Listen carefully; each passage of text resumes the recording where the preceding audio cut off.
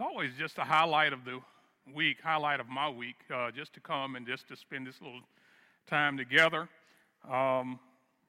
Me standing up here and sharing a few words, that's not so much a highlight, but the time that we spend together, the time that we spend sharing and remembering our Lord together and just studying together, that just means a lot to me. And so I just want you all to know that. To Daniel and the praise team, y'all did a masterful job this morning, really singing about grace this morning. I always like the song, Daniel dug up some old favorites.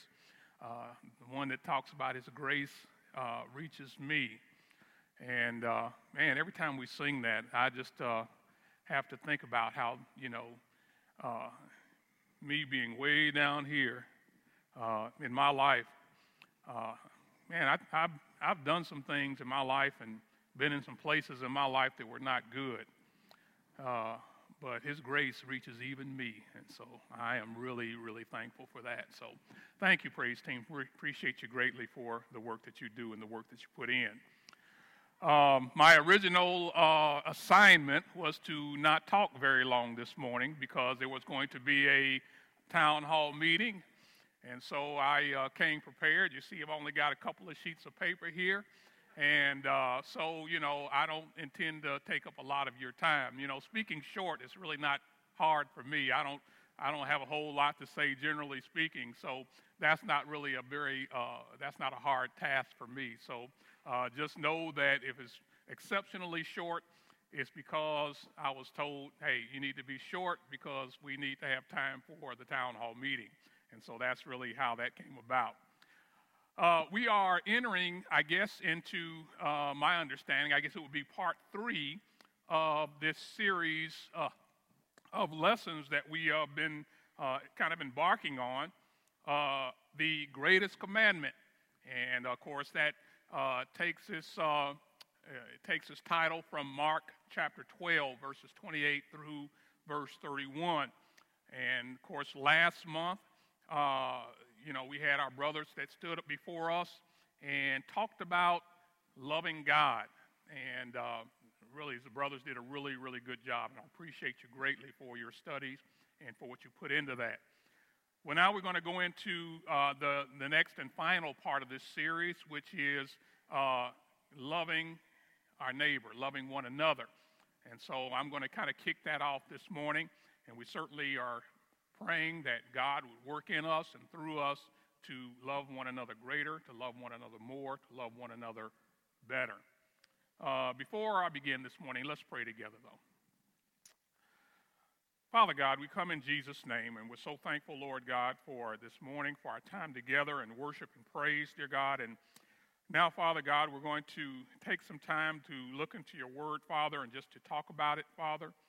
And Lord God, I'm hardly sufficient, dear Father, to talk about this very important and very lofty subject of how we are to love one another. But Father, really just ask that you would use me this morning and work in me and guide me, Father. And we just pray, Father, that the studies throughout this month, dear Lord, would help us, dear God, and move us, Father, toward a greater love toward one another, Father. We thank you, Father, for this time together, and it's in Jesus' name that we pray. Amen.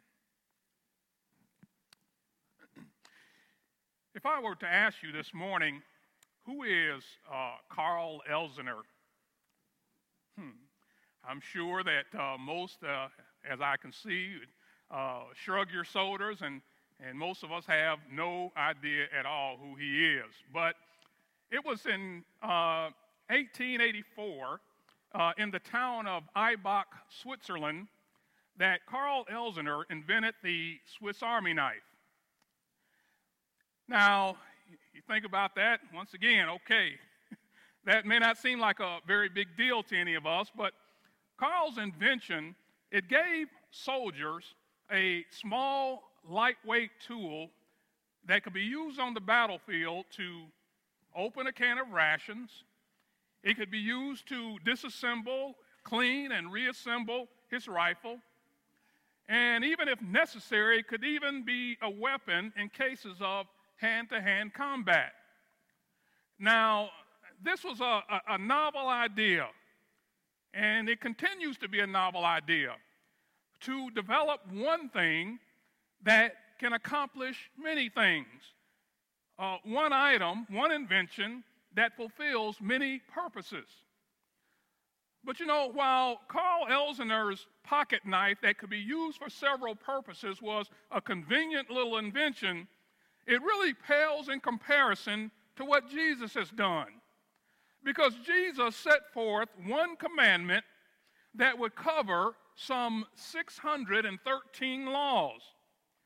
Now, 613, that's said to be the number of laws and commandments found in the Old Testament. You know, and if we've read it and you studied it and you looked through it, then you'll know that there are rules and commandments to cover just about every aspect of life. From worship to diet, there were laws that involved legal matters, laws about moral issues, laws about medical issues, financial matters, social issues, and then some of everything in between is covered in those 613 laws, rules, and commandments.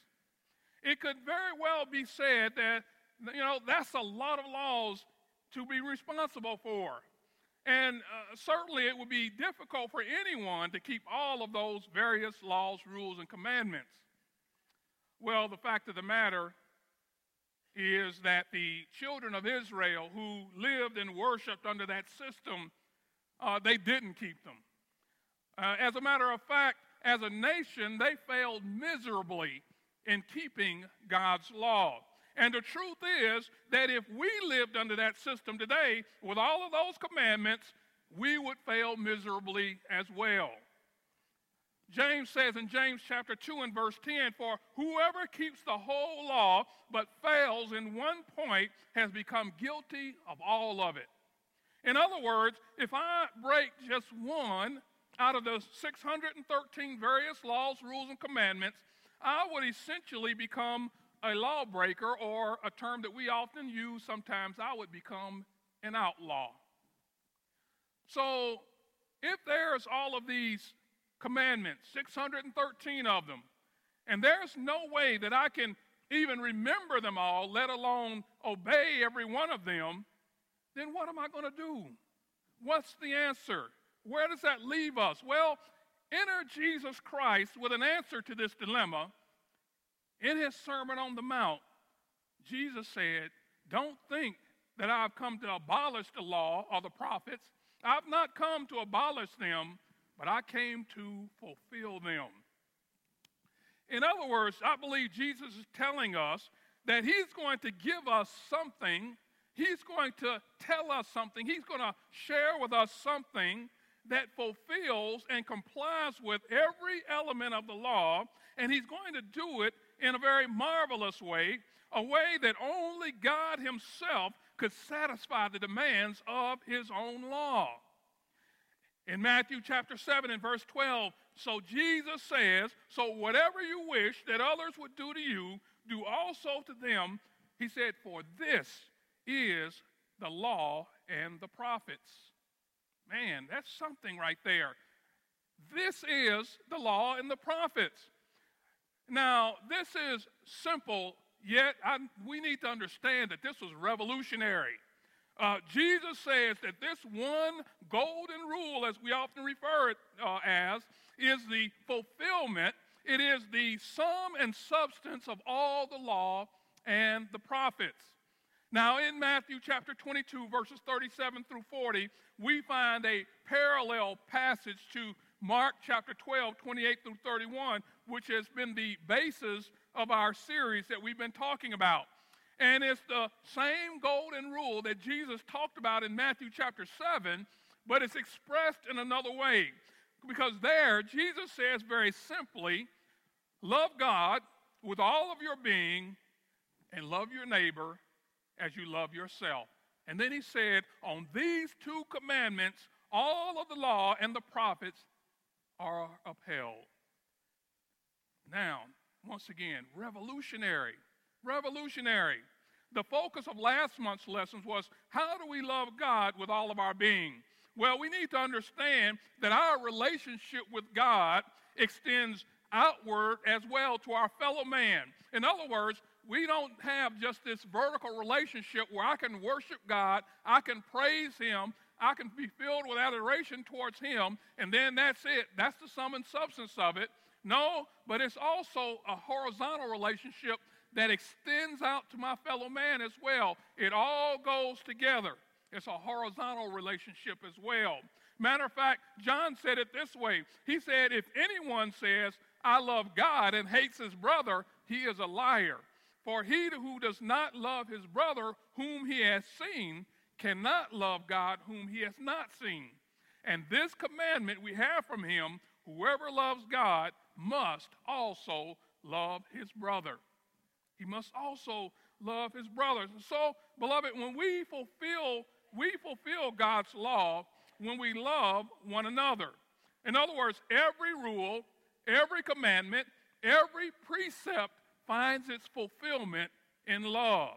It finds its fulfillment in love. And that's amazing because, basically it takes the 613 and it wraps them up into a neat little package and gives us one commandment. Love fulfills the law. I like the way the Apostle Paul puts it in Colossians chapter 3, where he says there in verses 12 through 14, put on then, as God's chosen ones, holy and beloved, compassionate hearts, kindness, humility, meekness, and patience, bearing with one another. He said, and if one has a complaint against another, forgiving each other, as the Lord has forgiven you, so you also must forgive. And above all these, put on love, notice he says, which binds everything together in perfect harmony. All of these godly attributes find their fulfillment in one word, in loving one another. Here, the Apostle Paul, he tells us that we ought to forgive one another as the Lord has forgiven us, that we ought to have kind and compassionate hearts. He tells us all of these amazing attributes, and all of them come together. Paul says, in love, he says, which binds everything together in perfect harmony. Once again, I think that's just an amazing concept, that everything God expects of us finds its fulfillment, is bound up in one word, in love. Love for one another. Let me just finish up this morning by sharing just a few passages that'll give us really kind of a practical illustration of this concept. First of all, in Romans chapter 13, beginning in verse 8, the Apostle Paul says, owe no one anything except to love each other. He said, for the one who loves another has fulfilled the law. There it is again. He says, the one who has loved his brother, loves one another, he has fulfilled the law. He goes on to say, for the commandments, you shall not commit adultery, you shall not murder, you shall not steal, you shall not covet, and any other commandment, he says, are summed up in this one word. You shall love your neighbor as yourself. Love does no wrong to a neighbor. Therefore, love is the fulfilling of the law. Paul says in this passage here, in the context of this passage, he says that we are to owe no one anything but to love one another. In other words, I think the context he's talking about, because just before that, he says, we want to render honor to whom honor is due. We want to give respect to those whom respect is due, and so forth. We don't withhold respect from one another. And beloved, I think the lesson that Paul is sharing with us here is that, we all want to be respected. And in the same way that we want to be respected, Paul says, respect others. Give others the respect that they're due. And I just want to, one of these things, this is one of my kind of a pet peeve for me, because so oftentimes I think, you hear people talk about, you got to earn respect. Well, no, I don't believe that's the truth. I think that every human being deserves to be respected. Every human being should be respected. Now, I do believe that you can lose respect by your actions and by the way you treat people or by the things that you say. respect can be lost, but every human being, just because they are a creature of God, they deserve to be respected. And so Paul says, give respect to whom respect is due. Give honor to whom honor is due. You know, whether you agree with a politician or not, because he holds the position or because he holds the office, give him the honor to whom he's due. The judge who sits on the bench, give him the honor that he's due because of who he is. It doesn't mean you agree with everything that he says. It doesn't mean that he's a perfect individual, but you give honor to whom honor is due. Paul says, owe nobody anything. In other words, once again, I think we can draw out of that we are to pay our debts. If you owe a debt, then pay it. Don't duck and dodge people. Don't not answer the phone. Don't lie. If you owe somebody, he says, pay your debts. And if you don't want somebody treating you that way, then don't do it to someone else. You know, I mean, if somebody owes me something, I mean, don't get me wrong, I can be forgiving and say, don't worry about it. Or I can say, okay, I can be gracious and say, well, just give it to me when you've got it. But don't duck and dodge and lie and cheat and all that stuff and act like it's not the case. Paul says, pay your debts. Don't owe anybody anything, he says, but love. If you don't want somebody treating you that way, don't treat them that way. That's not love. Loving my neighbor means that, you know, I'm not going to steal what belongs to him. I'm not going to disrespect my neighbor's wife. I won't do him harm, but I'm going to act in his best interest. And then Paul adds, if there's any other commandment that relates to my relationship with my fellow man, Paul said it is fulfilled by this one commandment. Love your neighbor as you love yourself.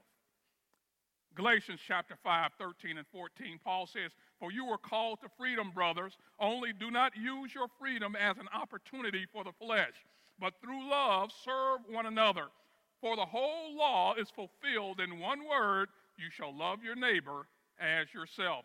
Seeing that Jesus' sacrifice freed us from this law, from this 613 law monster, so to speak. And I shouldn't refer to it as a monster because God did give it. But Paul says, don't use that freedom as an excuse to live a worldly and immoral life. He says, but use that freedom that has been bought and paid for us by Jesus Christ as an opportunity to serve one another in love. He gives us a real good example of that, of one way that happens over in the next chapter, in chapter 6, verse 2. Paul goes on to say, bear one another's burdens, he says, and once again, and so fulfill the law of Christ. It simply means that we help each other, right? That's what it is. When we talk about bearing one another's burdens, that means that we're going to help each other carry our heavy loads. We help each other with our problems, with our struggles, with our sin issues. And when we do that, Paul says we fulfill the law of Jesus Christ. In James chapter 2, verses 8 and 9, James says, if you really fulfill the royal law according to the scripture, you shall love your neighbor as yourself, you're doing well. But if you show partiality, you are committing sin and are convicted by the law as transgressors. In other words, James says that love is impartial. Love is impartial. Love strips away all the external trappings and loves people for who they are. Loves people because they are God's creation, because God loves them.